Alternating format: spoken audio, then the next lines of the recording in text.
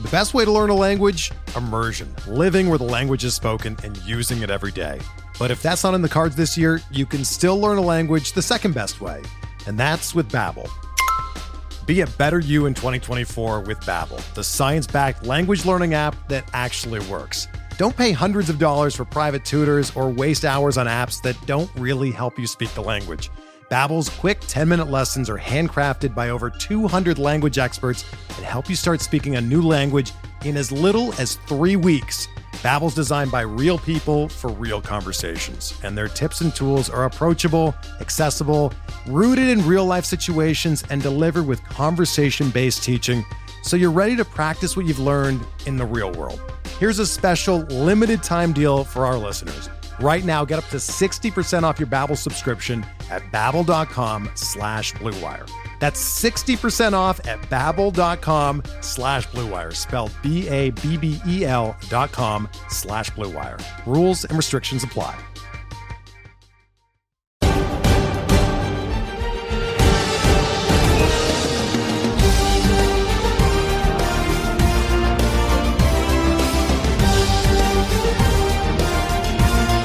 Welcome to Hacks and Jacks, a fantasy baseball podcast, continuing our off-season edition, getting closer and closer to draft season. I'm Joe Galena, and as always, I'm joined by my man Scott Chu, who is one heck of a busy guy. Working on his hitter rankings. He's the commissioner of a fantasy curling league. And as we eagerly anticipate the start of the Winter Olympics, maybe he'll give us some tips. How do you find the time to get all this done there, Scott? Well, it's going to be easy coming up because I just ripped my ACL in half. So not a whole lot of other stuff to do than stare at my computer screen and watch curling, which is like, I want to say the number's like 70% of overall like Olympic coverage on TV is curling because it's just happening the whole day. Mm-hmm, right. Mm-hmm. And there's always something to watch. 70%. That's a lot. Yeah, it's okay. Huge. Mm-hmm. Because like overnight, what are they running? Right. Like, yeah. What are you watching? The middle of the biathlon or whatever? Come on. Get out of here. Like watch curling because it's one of those games you can just kind of watch and you don't you'll pick up what they're trying to do very quickly. They're trying to get the most stones closest to the center. And you may not understand the deep strategy or anything like that, but like when they have a good shot, you'll know. Because you'll be like, how did they make that work? Because they hit it off like 3 other rocks or they squeeze by something. So there's still intrigue all the time. So they like to play it on TV. And so curling's about to become like the hottest thing on ice. Coming up, and we will have fantasy curling. In fact, we just had one last weekend for the Scotties. Yeah, I saw you had like a 15-team league that you created, I think, right? 15? Oh no, my friend. No, it was more? 275. What? These are DFS-style tournaments. Oh, my God. We had about 275 people play this last Are you kidding one. me? No. Oh, that is awesome. Fantasy curling, we're well established. I don't know if you've heard of the Wall Street Journal. Yeah. I saw that you posted that link. Yeah, we were on the front page of the Wall Street Journal on a Saturday. Oh, my God. In 2019. Mm-hmm. Because this really, really nice writer named Ira wrote an article about obscure fantasy sports. So it was like us, and there was sumo wrestling and fishing and fantasy Supreme Court and fantasy bird watching. I've got it framed up in my hallway. Oh, that's awesome. Did they quote you at all, or? Oh yeah, I'm the first 2 words of the article are Scott Chu. Wow.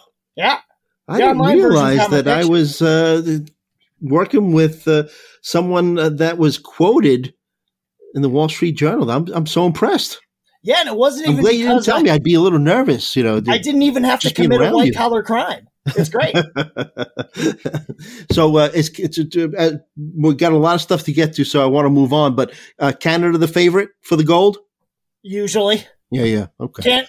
Curling is dominated by Canada and Europe. So the Swiss, the Swedes, Canadian, basically the same teams that are winning hockey.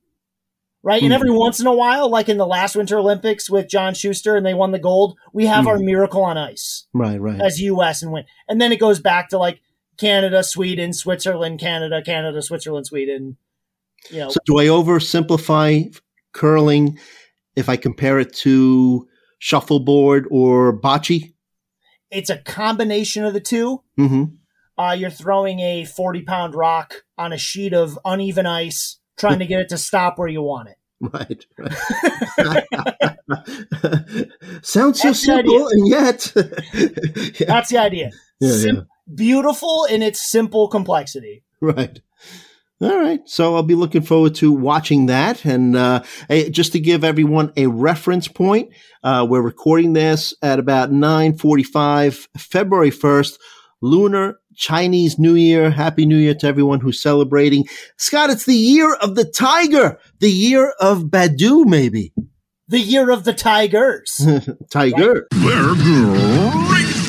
But see, the beautiful thing is, in my mind, it's always the year of the tigers. That's right. That's what I love about you. Live and love and breathe Tiger baseball. Love them.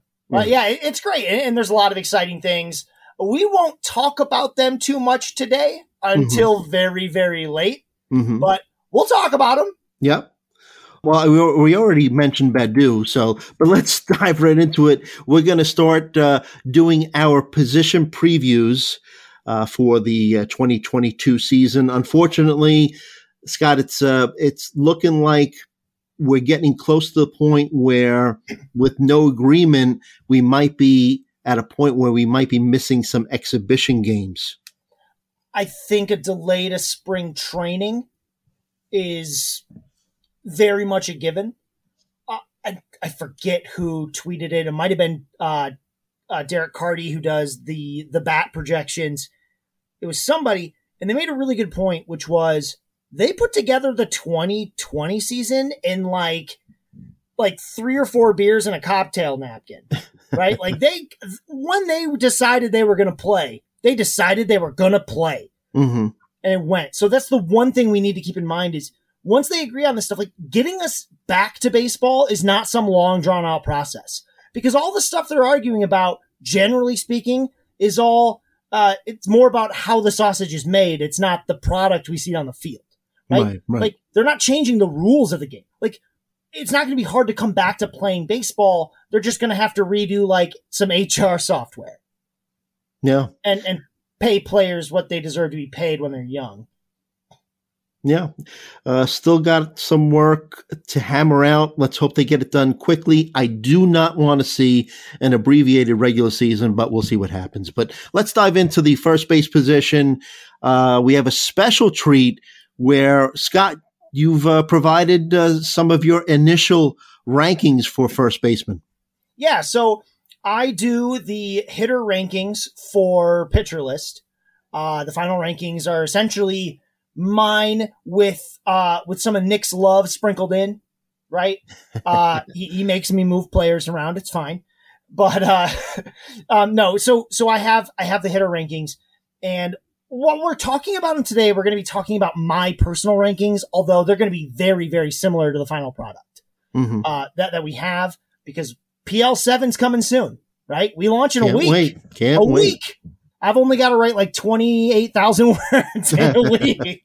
But yeah, so I do 30 of each of the positions, first, second, third, short, catcher. I do 100 outfielders. I actually rank up to 50 of them. You just don't see all of it because if injuries happen, I update them as they go throughout the season. Every time major things happen, you can bet that within about 24 hours, I've gotten on and I've updated our site rankings. So that'll be good. And, yeah, so it'll be very interesting, I think, to go through these. And I think maybe it's best if you just explain how we're going to do it, because what I don't want to do is sort of what everybody does, and that's just go through my rankings one by one, where the only question Joe gets to ask me is, who's next? Right? That's boring. Yeah. So I think we're going to talk about it in a bit more of an interesting context when it comes We'll try, yes. Actual draft strategy. You don't need me to tell you what Matt Olson is, right? You don't. Because there's 5 very good projection systems available for free on Fangraphs, and you can see his projected numbers. And there's about 16 bazillion sites and podcasts doing positional breakdowns. But the one thing we don't talk about enough is, Okay, so you rank so-and-so higher. Then what? What do you do with it? Do you just draft them in that order? What I really want to talk about as we're doing this is like how I rank guys the way I do, because rankings are not projections, right? They're different. Like you don't just do your projections, put numbers next to them and say, I've done my rankings. I think that's the biggest mistake you can make because it's not factoring in anything about like risk, right? Or floors. Like the rankings have, like projections have ways of baking that in, but projections aren't showing you like projections will never really give you the right feel for a lot of players because they're not going to tell you like what's the up and down side, right? Like at the top, it's all fine. But once you start getting lower, if all you did was your projections, especially if you're in 12-team leagues like we're talking about, you're in trouble because once you get past like 15 to 16, you're looking at volume plays and projections will say this is the next best guy. But like they're not value adds. Like it doesn't matter. You don't need that guy, right? Like there's nothing interesting about him. What's the likelihood that this player finishes as a top 15, right? Well, he's just a volume player. No. What's the strategy? So if you really like, I mean, we'll talk about Max Muncy because that's a huge thing. What do you do if you're on the upside or the downside on Max Muncy? Right? How do you deal with that? That's what I want to talk about. All right. Well, let's get started. Your first two ranked Vladimir Guerrero 1, Freddie Freeman number 2. I don't think we really need to get into too much with these two guys. We know what they're all about. Vlad came into great shape. Came into camp last year in great shape, added some loft. He's your tier 1 guy. Tier 2 guy and number 2 guy is Freddie Freeman. We just don't know exactly where Freeman's going to be playing, whether he's going to return to the Braves, but I think you'd agree. I don't care. Yeah, exactly. It doesn't matter, right? You know that he's going to be putting up some big numbers, 30 home runs and, close to 300 batting average and close to 100 RBI. But this next tier, unless you want to mention something else. All I want to say is every ranking will look like this. Yeah, 1, 2. And anyone who does it different is trying to be noisy. Yeah. And that's the same way that NFBC started. Now it gets a little interesting, right? This third tier, I'll just read them in your order, right? You've got Pete Alonso, 3rd, Paul Goldschmidt, 4th, and Jose Abreu, 5th. So the NFBC has Matt Olson as 3rd, Goldschmidt 4th, and Pete Alonso 5th.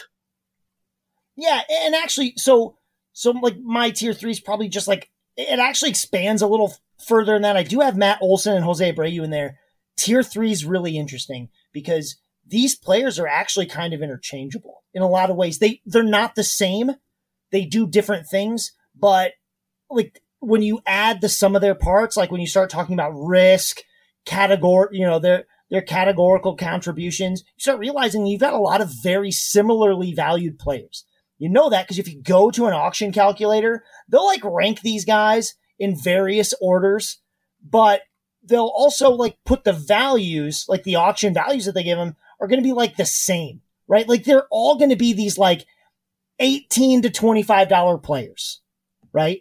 And especially when you look at like really all of them are going to kind of be between like $18 to $20 and whatever projection system you're looking at might jack one guy up a little higher, right? Because they really like something about it.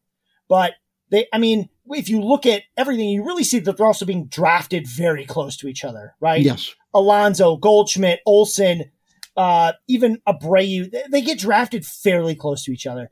So it's hard. Like, I don't want to sit here and say, this is why I like this guy more. Generally speaking, I like Pete Alonso's power. I rank him at the top of that stack. But the draft strategy here, it almost doesn't really matter how I rank these guys in the tier. The value is probably going to be whichever one goes last. Right?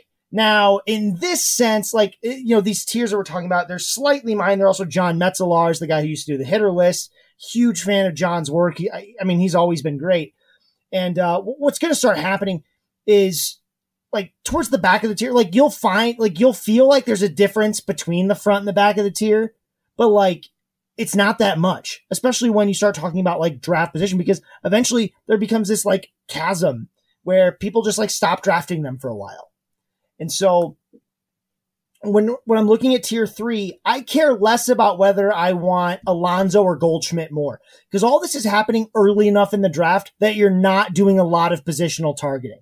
You're doing stat targeting, right? You're either trying to find safe floors, or you're trying to get steals, you're doing something like that. So all these guys they all offer 30 plus home runs, right? Some of them spike that more, but don't have the same batting average upside. I mean, obviously the wild card is Max Muncy. And all I want to say about Max Muncy's been talked about a lot. Lots of folks doing stuff and it's too much risk. What we have are 2 news reports from November. One that said he doesn't need surgery, and one that said it's going a little slower than usual. He has a UCL injury, but he does not need surgery. The team is hopeful that he'll make it to the start of the season. But here's the thing. If Max Muncy plays 130 games, we're talking about a 30 home run, 80 runs scored, 80 RBI player with a great OBP. Like, even if he misses 35 games, well, not 35, but even if he misses like a month of action, and let's be clear, we're also extending the start of the season, right? Mm-hmm. Like, if you believe there's going to be a delay, it's even less of an impact. Every day that the season goes on, the Muncy risk changes, right? So, like, the Dodgers are notorious for how little they want to tell us about anything. They're the Patriots, right? Like, that was why they kept saying, oh yeah, he could come back. It's not like his injury got worse. They were being the Dodgers. But supposedly, isn't it a torn UCL? I mean, if it is a torn UCL, then that kind of scares me a little bit, you know? And I granted what you say, 35 or more home runs in his last 3 full seasons. And if he only misses the 20 to 30 games, and of course, if the season starts a little late, but torn UCL scares me. I get that, but also, like, a lot of the value's already like baked. It's like you're already baking that in because he goes later. Mm-hmm. You know what I mean? Like, you don't have to pay that. You don't have to pay that draft price, right? Like, you can just wait. So, I mean, he's going to be one where I think that, like, you don't have to reach for Max Muncy. You can just see if your room value, like, if they're afraid of him, you're going to get a value. Right. And if they're not, who cares? Let it go. Right? Like, because it's not like he's not a slam dunk like he would usually be. But I mean, he goes almost 100 picks later. 100 picks! That's so far! It makes no sense to me. That's all I can say. It makes no sense to me. All right. Well, like I guess I'm a little bit more of a conservative drafter, but I could see what you're saying that, the later he goes in drafts, the more potential value he might have. But I love this tier. Love the way Goldschmidt has bounced back from a couple seasons ago. People thought that he was slowing down with that 260 batting average. Even had 12 steals last season. So, I don't expect him to steal another 12 bases, maybe a handful, maybe, 5, 7 or so. And to me, Alonso and Olsen, basically the same player. They could hit anywhere from 250 to 270 and hit 40 home runs. I'm interested to see where Olsen lands. He's supposedly on the trading block. I want him on the Yankees with that short left field porch. 40 home runs is definitely a reality, but I love this tier. Yeah, me too, though. I mean, like, I just kept talking about, like, the best value is probably going to be at the back of it because they're all good. Right? There is a genuine reason why you would rank almost any of these players at the top of this tier, right? How many news articles would it take for you to rank Max Muncy a top 100 player? So 40 picks earlier than he's going now. One. It would take a single news article. Yeah, I get it. Right? Yeah. So like, and that's another thing that, you have to sort of play with right now. That's why rankings are different than projections. Your projections don't really know, like, projections don't always know how to deal with playing time. And a lot of the projections that are out right now think that he's going to miss about 100 plate appearances, maybe less, right? That still makes him a top 7, a top 7 first baseman, right? Like, they just don't think he needs to be around that long. because of the impact he can make. And so that's a risk, but the rest of the risks in this tier are so minimal, right? Like Matt Olson, I don't know where he'll end up. He'll end up somewhere better than Oakland. Yes. It's not like the Oakland Coliseum is a hitter's park, right? Yeah, he's already in the worst case scenario, and I'll draft him I'll draft him in that third tier, right? Mm-hmm. I can see an argument. He's currently being drafted at the top of this tier, right? And he's already in the worst place he could be. So that's fun. But with a lot of these guys, what I love about it, and why they're so safe here, known commodities. These are, other than Muncy, easy players to project. Easy player where, you might not write it in pen, but you probably could. Those stat lines, just write those in. You know what they are. You know how I feel about Abreu, right? Yeah. 30 home runs, 100 RBI. And even if his hit tool came down a little bit, I mean, guys are like a lifetime 290 hitter. So if he hits 275 and drives in 100 and hits 30 home runs, I'm not going to complain about that. And something interesting to note. So what you're going to do, if you're like most people, what's going to happen? You're going to be looking up a player. What are you going to do? You're going to go to FanTrack. You're going to go to, Fangraphs. You're going to type their name in. And one thing you'll probably do is you'll start looking right at those projections at the bottom. The thing about this tier, the projections all look basically the same. That stops after this tier. It's been like that up through the first 7 first basemen. Mm-hmm. Maybe 8, but we're very soon we're getting to the point where projections don't know what to do anymore because there's too many weird things going on. Right. So, I will note that Muncy is ranked 15th in NFBC leagues, so he is kind of coming down a little bit. So, but if you look at this is the perfect reason why projections and rankings are different. Because if you look at every projection system that's available, they will all rank Muncy in the top 6, 7 every time, because the projection systems don't know what to do with the playing time. But the rankings are taking on, and the ADP is adding risk to those numbers. So it's no longer, and with a player like Muncy, his ADP is less about his projection and more about his health risk. Because if he plays, we know the projection. And if you told us how many games he'd play, they'd all make the same projection. The problem is we don't know how many that'll be. So that's why his projection will rank him in the same tier. And why I'm so comfortable with him in the same tier, because I think he'll play most of the year, and why others will rank him 10 to 15 spots lower or more, because the risk assessment makes it totally intolerable to them, right? Mm-hmm. I'm not some will argue you have to have a certain strategy about injury. I disagree with that. I just think you can't go too far on either side, right? You got to stay somewhere in the middle. But sometimes I'm a little more aggressive. I'm a little more aggressive right now on Max Muncy. Yep.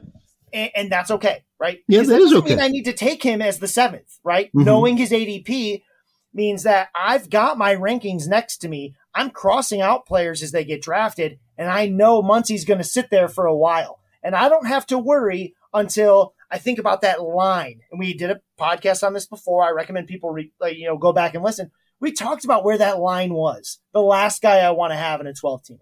Mm-hmm, yeah. Right? That's my last starter. And so I know that it's time to draft. I have to draft a first baseman if I haven't yet. If the only guys left are Max Muncy and the last guy I want at the position. Mm-hmm. That's how I know that if I haven't taken this position naturally because they were the best player available, I need to know when I say I have to take this position, right? Because what you don't want is to find that out that round. Oh crap, I have to take a shortstop now. And you're not going to make a pick that's necessarily good. So you look forward. You're okay, I know that there's 3 first basemen I still like. I'm drafting 9th. And guess what? The people drafting 11th and 12th, they already have their first baseman, right? And their utilities. They're all filled up. I can probably pass this first baseman, because there's no way all 3 of these guys go through the turn, not just because it'd be that'd be unlucky. It's because I looked at their roster and I saw they have absolutely, a lot of times you can tell they have no need for either those stats or that position. And that's how I know, because I have a list of guys I'm willing to start. And if I don't have anyone highlighted yet as a guy I drafted, I'm thinking there's only 3 guys left that I really want to highlight. So how do I make sure I get one? That's how your draft strategy starts adapting in the middle and late rounds of the draft. And so like one thing I'll be doing every draft, I know we're still talking about tier 3, but it's important. What I'll be doing every draft is making sure I have someone in the first 3 tiers at first base. That's one of the few positional things I'll be doing early in drafts, because I want one of those guys. I just think there's so much more safety there. I think there's still like upside with where these draft spots are. Like it's a really nice tier. I have to have one of them. I kind of don't care which one. It probably means I'm going to end up with a lot of Max Muncy because I know he'll hang around for a long time. But once I'm only seeing like Abreu and Alonso left, or Goldschmidt and Olsen left, every draft will be a little different who's left. Once there's only like 2 left, I'm thinking, how do I make sure I get one? And before I make my pick, if I'm on the ends, I'm thinking, do I need to take it now? Will one of these guys come back to me? What are the min picks? What are the max picks? What's the ADP? That's what I'm doing. So like, because I've done these rankings now, I've now highlighted top 3 tiers. Mm-hmm. Okay. One thing I'll just ask you about: rankings and projections and ADP, right? ADP is always going to change. Like as draft season progresses, as we get closer to opening day, as more news is going to come out about Muncy's injury, whether it's more serious or not. But the projections, they don't get updated, right? Like it's not like the Bad X is going to come out with new projections or Steamer, right? They will. What will change is their plate appearances. Mm-hmm. So what they will change is plate appearances. Like they've sort of like rated, like a lot of the basic projections will be like, okay, if this player plays, there's more, it's a lot more complicated than this, but essentially what they'll do is just prorate and give players more or less plate appearances based on signings, trades, things like that. So they'll update, but not a ton. Like it's the quality of the player, right? It really only impacts teams who are like likely, or players who could be platooned. You're not really looking at that for really anyone until you start getting to like, once you start getting to like tiers 4 and 5, you start seeing a couple guys, you're like, maybe. But once you like after that, like tiers 5, 6, 7, that's when you see players that can really see projections change based on a guy getting added to the roster. Mm-hmm. Okay. But nobody's changing Ryan Mountcastle or Matt Olson's plate appearances. Like if no matter where Matt Olson goes, he's 600 plate appearances. Yeah, durable guy. Yeah. Mm-hmm. All right. So since you mentioned Mountcastle, right? He's in the next tier 4. Mountcastle. Then you have Josh Bell, Jared Walsh, CJ Cron, Rhys Hoskins, who I like a lot, and Joey Votto. Very interesting tier. Now, when it comes to Mountcastle, and then you're going to have Trey Mancini in tier 5. Talk about how you think that the changes to Camden Yards might affect his season. In case people don't know, Camden Yards, the Orioles plan on raising the height of the left field wall from 7 feet to about 12 feet. And they'll also have the wall moved back by approximately 30 feet. So looking at Mountcastle, 22 of his 33 home runs were hit at home, and he is a pull ball hitter. Yeah, he is. And I think it's a really important thing to like be aware of that. But just because that's happening doesn't mean you should just start knocking numbers off the home run total, right? Because one thing about his home run total is he started the season abysmally, right? Like he had a really slow start. So what if, like, I'm not saying they will. I'm saying one thing you have to start thinking about is like, what if that balances out? What if the wall changes, but he also starts hitting like we know he can hit in April or May instead of in like July, right? I'll tell you, no, but the thing is, you look at he had a schizophrenic season last year. I'm looking at his monthly splits, right? For April, March, batted 198. July batted 206. September, October, 204. But August, he batted 357 and June, 327. Perfect rolling averages kind of guy to look at, right? Yeah. Rolling chart kind of guy. He really is. But so when you look at these like month by month, two things that like people kind of have to understand is, number one, months are arbitrary measures of time for baseball, right? Because they're not a measurement of games necessarily. Players miss time. Like, what was the difference between a game on May 30th and then on June 3rd, right? Like, why would we draw a line between those two games? Not really any reason. But one thing you see, look at the home run totals, right? So, like, he has 3 months where he hits a total of 8 home runs in April, May, and July. Altogether, he hits 8 home runs. The other 3 months of the season, he hit 9 home runs in June, 8 in August, and 8 in September. This is a young player who's going to get another, he's going to get another summer looking at things. Like, to me, this is still a 30 home run hitter, right? Because, yeah, he hit 33 last year and the wall's changing. But, like, also maybe he won't have 3 months of pure hot garbage in his stat line. And what if he's just like normal, not that good for 3 months? That changes his whole, like, then he starts looking like a 35 to 40 home run player in the old Camden Yards, right? But I think he can be a 30 to 35 home run player in the current one. Because he is, I mean, he's strong. It's not like everything was a wall scraper in Camden, right? He's got power. Mm-hmm.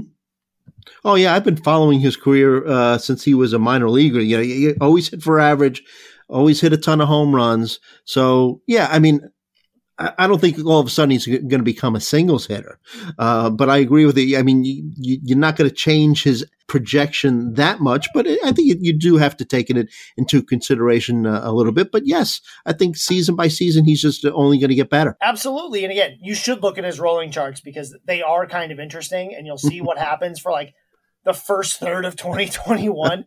He's like just not doing good. It's like all the down, and then it comes right back up. There's a couple stats of his that are kind of interesting as the way they like progress throughout the season, kind of coming up and down.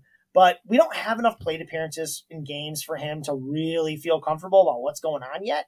Mm-hmm. What we know is that, and this was like a young player, you see spikes of, like you'll find these spikes of K rate, but you know what? His just aren't that bad. Like, yes, he'll have these like 15 game averages of 35% strikeout rate, but then he's also got them where it's like 16.9.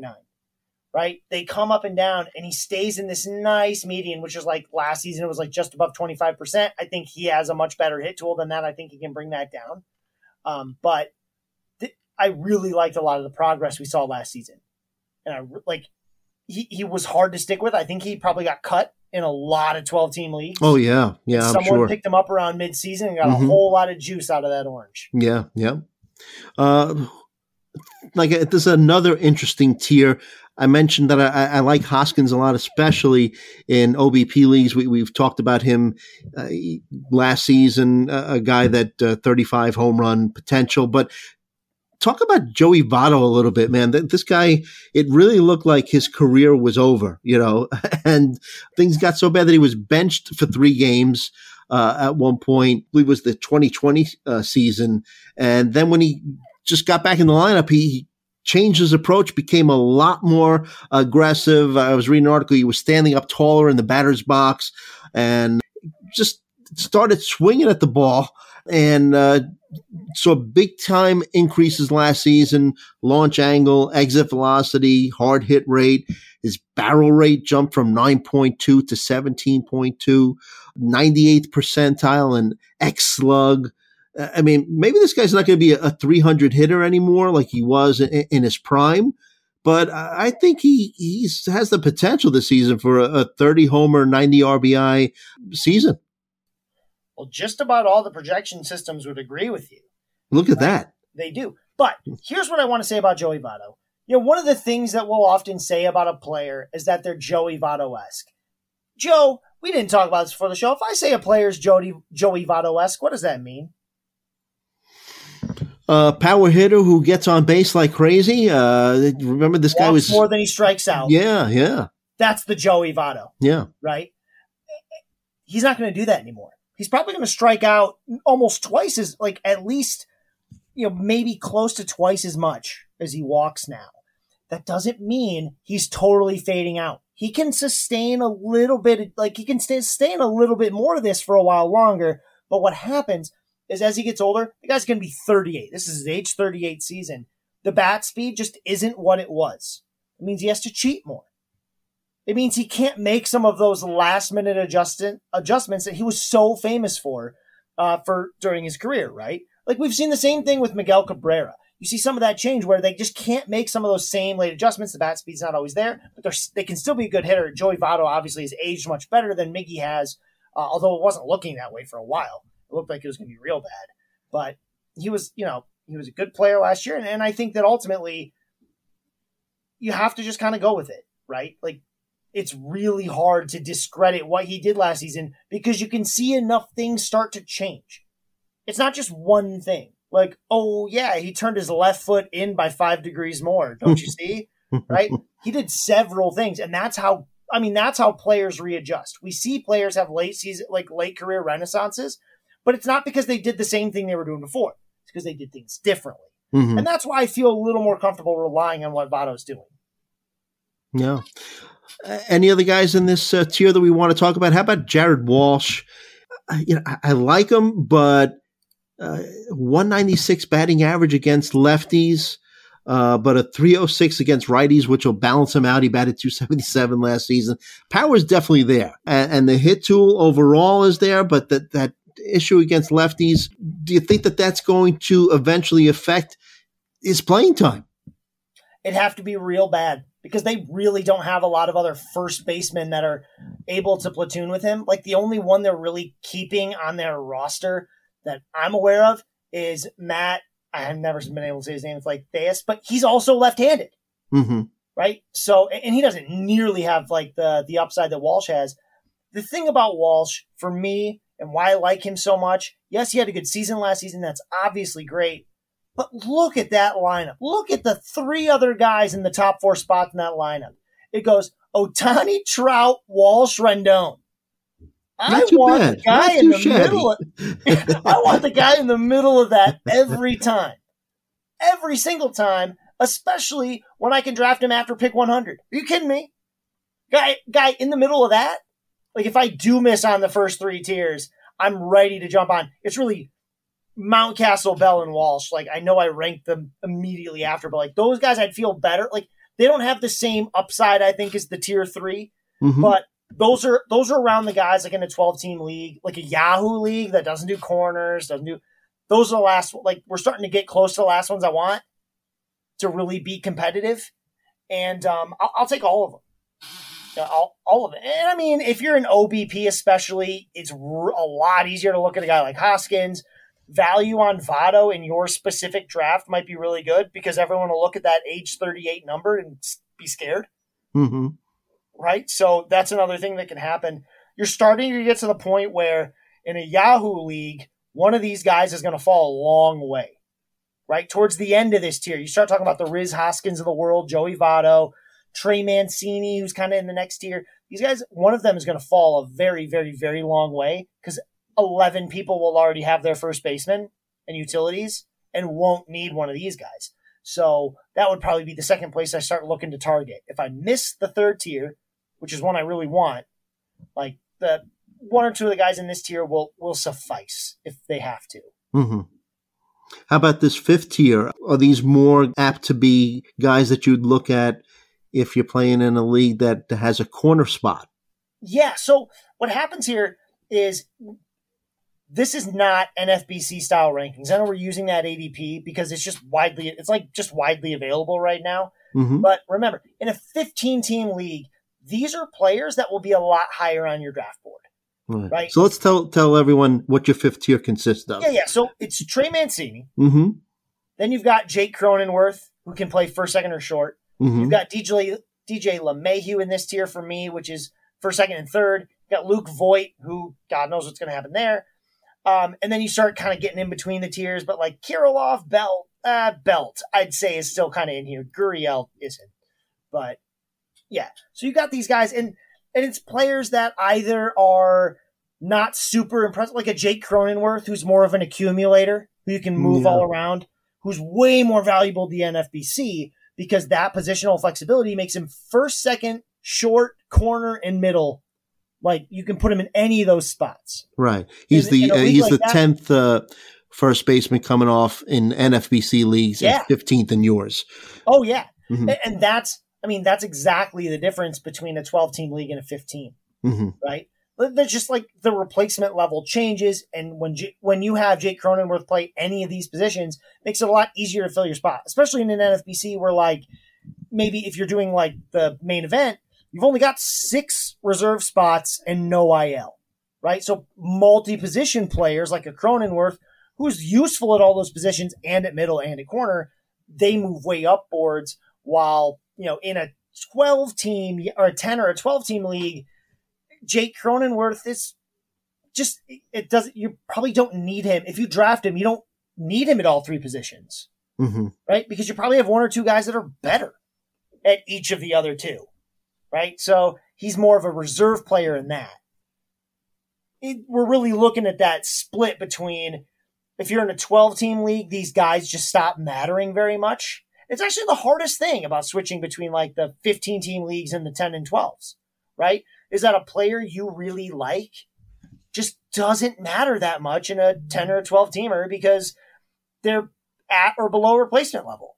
Like you can be the world's biggest Alex Kirilloff fan, but how high can you possibly take him in a 12-team league, right? Because like, what are the what's Kirilloff's ceiling at this position? Just kind of looking at what is it, like 10th, 9th, right? Like, how excited can you possibly be about a player who would be a back-end starter?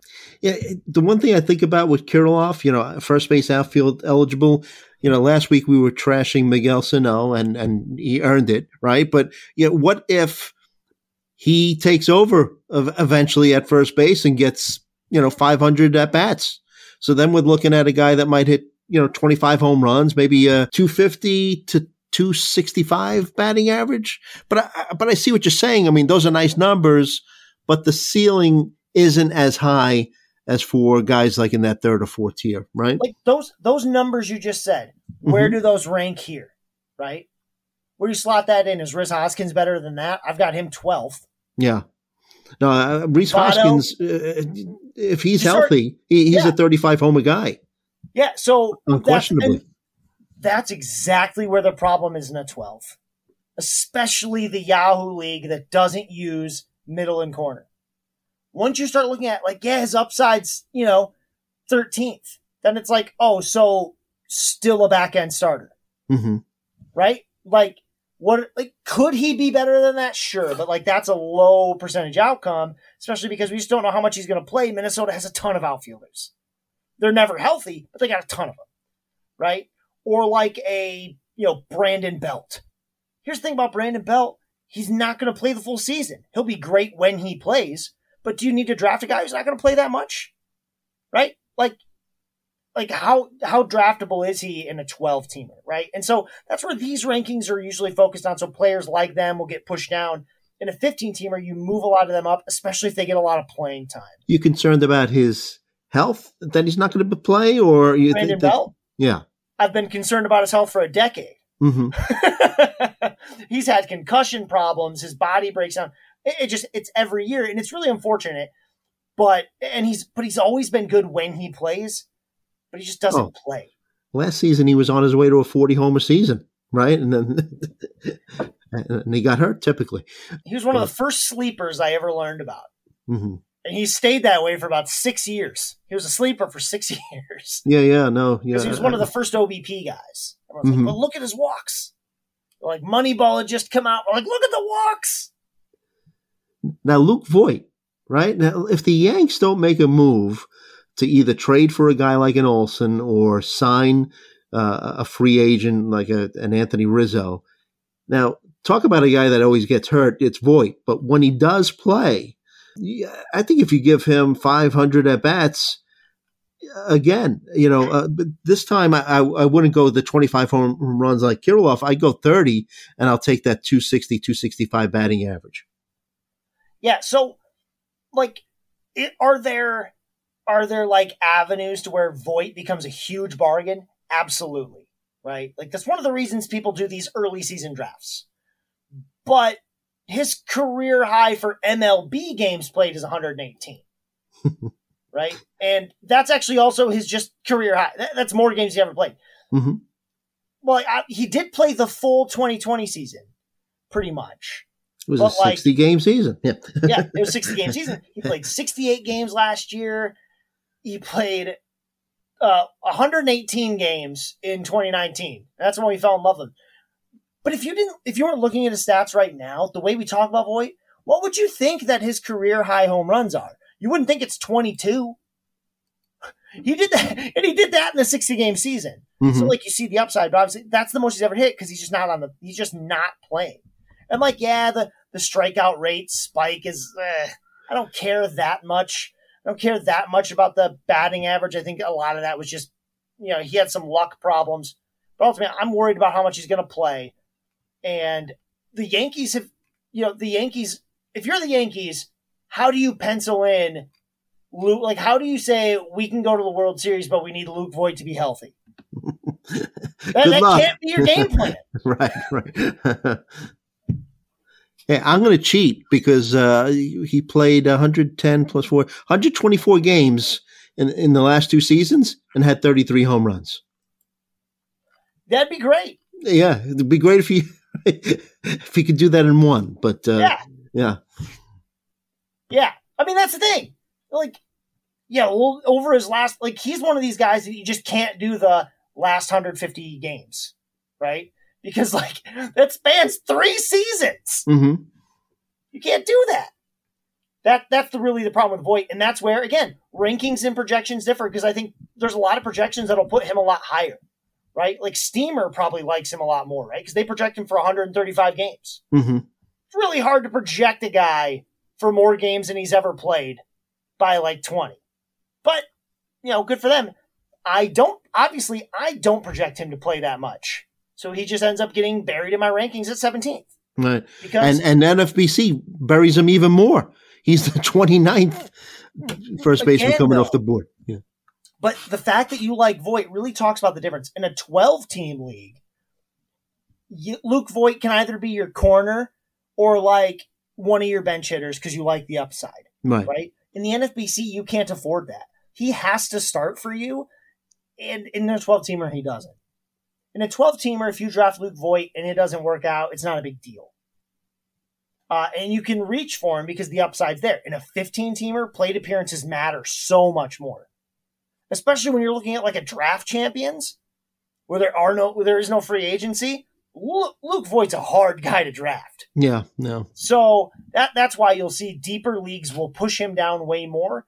But if you're in a 12-team league, push him back up a bit because there is, like, no one doubts the upside when healthy, right?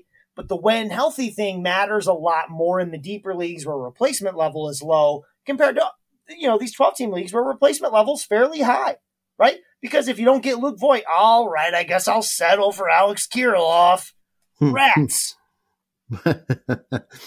All right, well, let's take a break here. We're doing a breakdown of first base rankings, Scott Chu's rankings, and we'll take a look at his tier 6 and 7 players right after this. Hey, Alex Fast here, and thanks for listening to this podcast on the Pitcher List Podcast Network. If you're a fan, consider supporting all of us by getting a PL Plus subscription, where you're going to get an ad-free website and get access to our Discord, where you can talk to all of our podcast hosts and staff. Plus, you can hang out with our incredible Pitcher List community.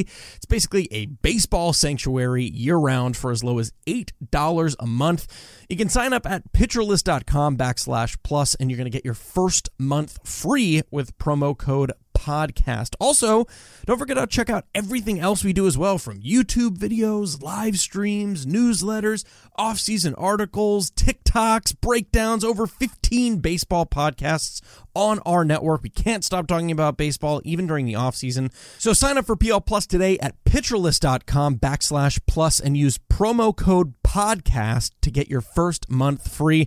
All right. Thanks for listening. Let's get back to the show.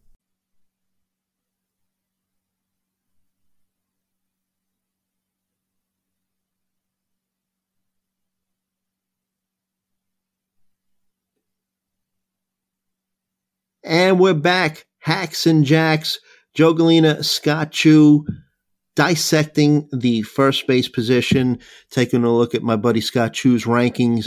And Scott, we're up to tier 6. Any value here that you'd like to talk about? Yeah, and when we say tier 6, like, I haven't really nailed down these tiers yet. Joe, you're probably thinking, like, why is there a 7 there and a 5 there? Like, I haven't really nailed these down yet because that's kind of where we are when you're thinking about 12-team leagues.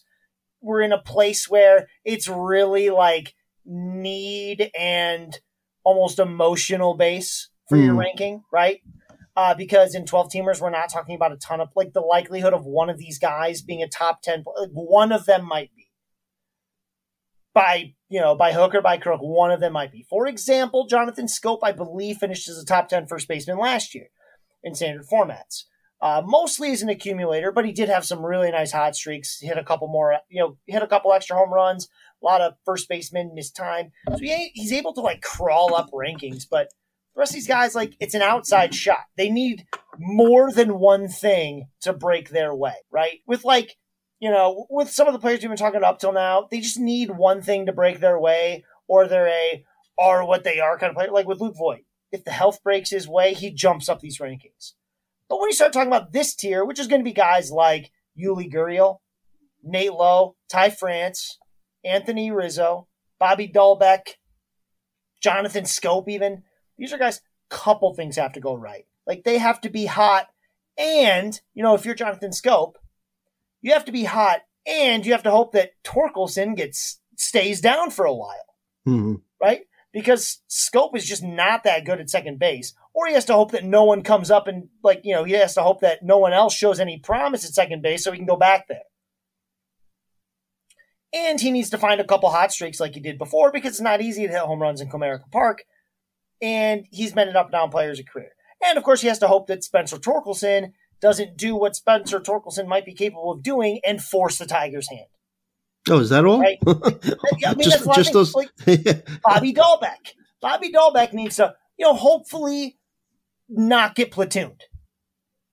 And make sure he hits for power. And probably make sure that he can field a little bit. And probably make sure that he can keep that batting average above 230, or they'll just move on. And he'll have to hire a couple of thugs to break Tristan Casas's knees, like a la Nancy Kerrigan. Again, right? Yeah. He also needs Tristan Casas not to come up and show him up and kick him out of town. Right. And he has to hope that the Red Sox don't find their way into signing another first baseman, because, again, he's an easy to platoon bat, right? It would not be hard to convince someone to be like, hey, why don't you sign one of the 16 bazillion right-handed first basemen who can come in and hit for Bobby Dahlbeck against lefties?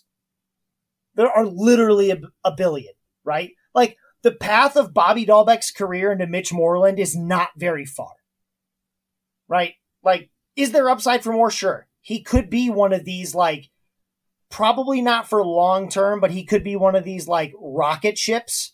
Like, if you remember, like, Chris Carter had this little time where he always hit a bunch of home runs and hit like 211, but then, like, the candle that burns twice as bright burns half as long. When you swing that hard and you start losing bat speed, it all falls apart. So, it's interesting. Anthony Rizzo needs to fight off the aging curve, plus find a team. Finding a team's important, yeah. Yeah. Nate Lowe has just not been consistent enough in terms of strikeout rates. He gets hot, he falls off. He's been very archetypal this way, and teams just don't have a lot of patience for that. Teams don't care if you could hit 30 home runs, because if they did, Daniel Vogelbach would keep starting somewhere, right? Daniel Vogelbach could hit 30 home runs every year. You give him 600 plate appearances, but don't do that. It's a bad idea because he hits like 180, right? So that's where a lot of these players are. But again, we're talking about, Yuli Gurriel in a 12-team league is really situationally valuable. The power's not coming back. That power you saw, that weird 2019 season, that's not a thing anymore. He's back to being normal Yuli Gurriel, which is an accumulator. But now that, the Astros have bled a little talent, it might not be quite as easy to accumulate quite as many. He's got more and more competition for at-bats as more and more young guys in their system come up. And he's, he's also not a young man, right? He's 38 as well. Mm-hmm. See how that goes. Well, let me ask you about him. Yeah, I was going to ask you about Ty France. Why do you like Gurriel? And I know that these are rankings in progress, so I won't hold you to it. But why do you like Gurriel over a Ty France? Now, you have France as your 22nd first baseman. As a reference, NFBC has him as the 13th. He's going to start the season as the Mariners' starting first baseman. He's had a lot of power in the minor leagues, but maybe a lot of that was PCL infused. Probably, like a 280, low 20 home run kind of guy. What makes you like Gurriel better than him? So you're actually going to find these guys ranked really, really close to each other in a lot of places. They are these high batting average, really, really hope he hits 20 home runs, but probably won't bats. So just on one hand, Ty France is not 38. So in theory, there's more upside here. He's 27. The Mariners are kind of an up and coming team. That's exciting. He should be able to play every day. He should have good spots in the lineup every day. And he's actually got 264 games at the major league level. Ty France has been better than a lot of people realize. He has a 121 WRC plus in his first 1,006 plate appearances. This is a good player. But for fantasy, he's just not that exciting. Because at the end of the day, that still only looks like 20 home runs and somewhere between 70 and 80 runs or RBI. And it's a good average, but if he doesn't hit 300, right? And he did a lot of things last year with his plate appearance or with his plate discipline I really liked. He cut the strikeout rate. He's maturing as a hitter. Yeah. But good contact hitter. Yeah. Mm-hmm. Yeah. Very good contact hitter. But that's also going to be a bit luck driven. And so if he ends up hitting more 270 than 290, which is very realistic, because bad luck happens and it'll probably push his batting average down 15 points or so, that's a problem because he just doesn't do enough of anything else. In a 12-team league, there's no reason to believe there's upside. I don't see how Ty France ever gets to 100 RBI. I can see sort of how Yuli might, or at least 90. Right? I'm not even sure how Ty France ever gets to 90. I do think, what's weird, Yuli Gurriel had a really good season last year. Right? You wouldn't think that much of it, but that 319 batting average makes a big difference. Sure. And he does it over 605 plate appearances because he plays most every day and he puts everything in play. So he actually finishes pretty high in a lot higher than you probably would have thought last season in ranks. And we know that there is power potential in there. He still slugged 462, right? He's got some power. 134 WRC plus was actually higher than his 2019 season, believe it or not, because he hit 319. And his OBP was 383, right? So I really like that about him because it's a very known commodity. And at this point, I'm not going to say I'll always draft this guy over that guy. But these two players, if Ty France had any kind of ceiling, I'd totally be over it. But his ceiling's not better than Yuli Gurriel's. And Yuli Gurriel weirdly has a ceiling that's higher, despite the fact that he's 38 years old. Because we've actually seen him do that, where he hit 30 home runs. He was the best, pretty much the best hitter in baseball for 3 months. Ty France has never done that. Yeah. Okay. Yeah, we'll see what happens. Why don't we finish this off with, let's see. The bottom. Yeah.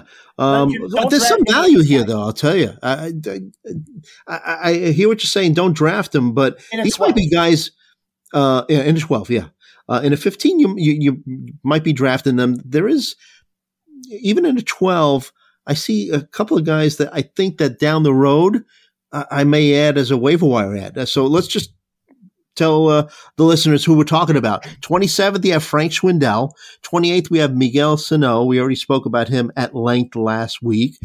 Jesus Aguilar, 29th. And 30th is Rowdy Tellez. So, I was looking at Frank Schwindel's numbers, and, this guy could hit, could hit for average, could hit for power. It took him a while to make it to the major leagues. Only 270 big league plate appearances, but batting .311. I kind of like this guy. Steamer ranks him 13th.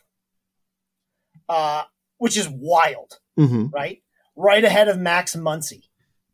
The biggest thing is just if the Cubs sign a first baseman. Honestly, the Cubs have to decide if they want Frank Schwindel to be their first baseman after that, 2-month audition. Where, he was great, but it was still, at the end of the day, it was, 14 home runs, 326 batting average, which was really, really good. The X stats are really scary. So, you rarely see a WOBA to ex-WOBA split of 70 points. But that's what we have here. That's a ton. A 329 ex-WOBA is above that, slightly above average. Whereas obviously a 403 WOBA is elite over 64 games, right? That's wild. So his projections obviously vary quite a bit. You've got Steamer, who loves him the most, and they've got 26 home runs and a 268 batting average. Then you look at the Bad X, which is StatCast driven, and you see it's 19 home runs with a 248 batting average. That's a huge projection split for the Bad X. You usually don't see that big of a difference in these projection systems. And the Bad X has him for 4 more games. It's not like a playing time split. It's an actual talent level split. Frank Schwindel's a really cool guy. He's going to be on every watch list, and I'll never draft him because this kind of split, I just don't need it in a 12. In a 15, I love it, right? But you're sort of seeing the up and the downside here. And the thing for him is his up and downsides are so wide apart that it's somewhere between absolutely irrelevant and back end starter. Mm-hmm. Not even a watch list guy. If he actually is only he could be Ty France with 70 points less batting average. You want any part of that? Absolutely not. So there's a lot of risk there, but you're right. He was really good. If you look at his full body of work for 2021, he was amazing. Right? He was just really, really good. And, his minor league numbers were pretty good too. 4 teams. Yeah. But this guy's hit, pretty much everywhere he's gone. I know, and I was trying to find out why he was kind of buried in the minor leagues for so long.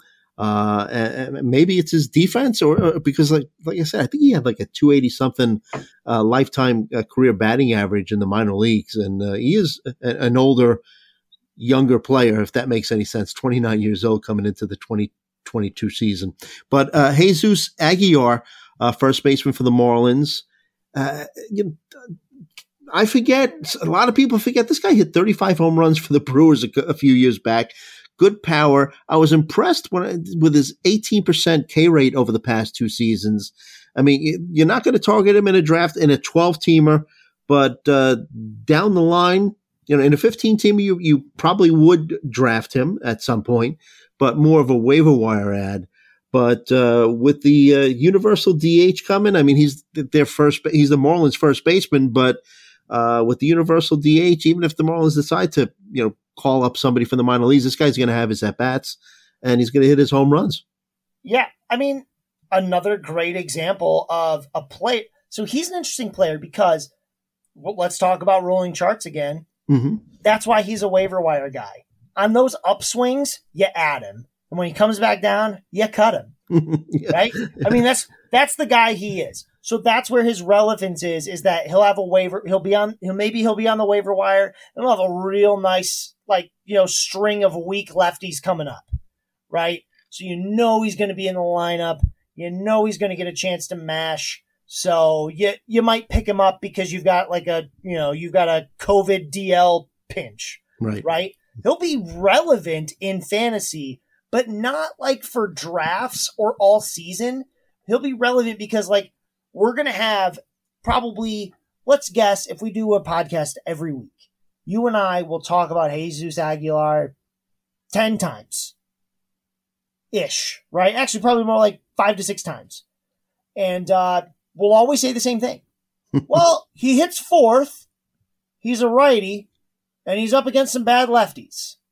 So, yeah, you can add him. That's the conversation every time. We'll talk about him and Avi Garcia like that every single time. Mm-hmm. It's going to be it's going to be the sneaky, quiet DFS stack every time the Marlins play a bad lefty. Every time. So, like, there's value there, but not draft value. It's Right. in-season value.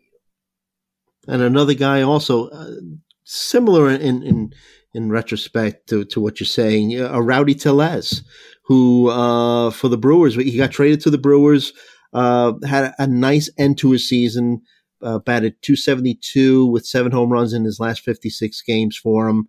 Obviously, there was no room for him on the Blue Jays with Vlad coming up, right? They don't need Tellez to play first base when they got Vlad. But to me, he's another guy, good power in a good hitter's park that could end up being during a hot streak, a nice waiver wire pickup during the season. Yeah. So, the Brewers have a lot of guys who could DH. Weirdly enough, I really wish they didn't have so many, because if I knew he was going to play all the time, I'd move him up. Just because, one of the biggest problems for him is most parallel universes to ours still only have Rowdy Tellez playing about 120 games, right? And that's just not going to play in a 12. He's another guy, just like Jesus Aguilar. It's going to be the same thing. It's going to be, oh, hey, look, the Brewers face some real bad righties for the first half of the week. Rowdy Tellez is available on 80% of waiver wires in Yahoo. Give it a run if you need a first baseman or a utility. We're gonna have this conversation again. Write it down. We're gonna talk about this, and I really hope someone tells me the day that it happens. Because on February 1st, 2022, I said we're gonna talk about Rowdy Tellez because he faces some bad lefties during the week, and he's available on a whole bunch of waiver wires because he's a platoon bat. It's going to happen. I hope somebody, when it happens, I want someone to just message me, like a meme or a GIF, because I just want to remember that we're going to do it. We're probably going to do it 3 or 4 times because that's just what he is. And that's he's a watch list guy, because what if he starts playing every day? He can hit for, he can hit for a lot of things. And he's shown upside. He's shown these huge, hot streaks where he hits for average. He's got a reverse split. He's doing all this weird stuff. But it's unpredictable. Then he goes through these really rough patches, and then he's also super easy to platoon. And the Brewers have plenty of righties in their system to platoon him with. So there's just a lot of danger in the profile because of the team he's on. Mm-hmm. Any other guys that were close to making the top 30 before we head out, or that maybe, something could happen. Maybe they could make an adjustment and then they'll move into the top 30, or maybe someone that maybe the player ahead of them gets hurt and then, they have an opportunity to really, become someone that would crack your top 30 list. Or, I know that this ranking is your preliminary and that you're still working on it, but anybody that you kind of were hedging on and thinking about adding and moving around? Spencer Torkelson could move up almost 15 spots from 26 if I find out he's going to get 550 plate appearances. I think he could hit 30 home runs and hit for a real high average. Torkelson's nice. An absolute monster. As of right now, my guess would be that he'd break camp as the first baseman. Wow. Okay. Well, actually, I think he might do it as third now that I think about it. There's a place for him right now. Now, I'm not sure how that's going to work. There's other sneaky guys that I'd love to see the Tigers give another look at before they put Spencer Torkelson in it first, and then Jonathan Scope at second, because it's just not a very, at least they have Baez playing short, so it'll be okay, but Scope is not good defensively. But, if an Isaac Paredes, pushes it, then it makes it less fun. But Torque, if he plays, he'd hit, I'm not entirely sure where they'd hit him, but he'd probably end up getting first and third base eligibility throughout the season. And I'm not crazy. Both Zips and Steamer project that he could hit almost 30 home runs in 130 games. Wow. Yeah. He's real good, folks. Plate discipline's fantastic. He's got the huge hit tool. Torque can do it all. I just think he's an absolute, he's got a ton of upside in the bat.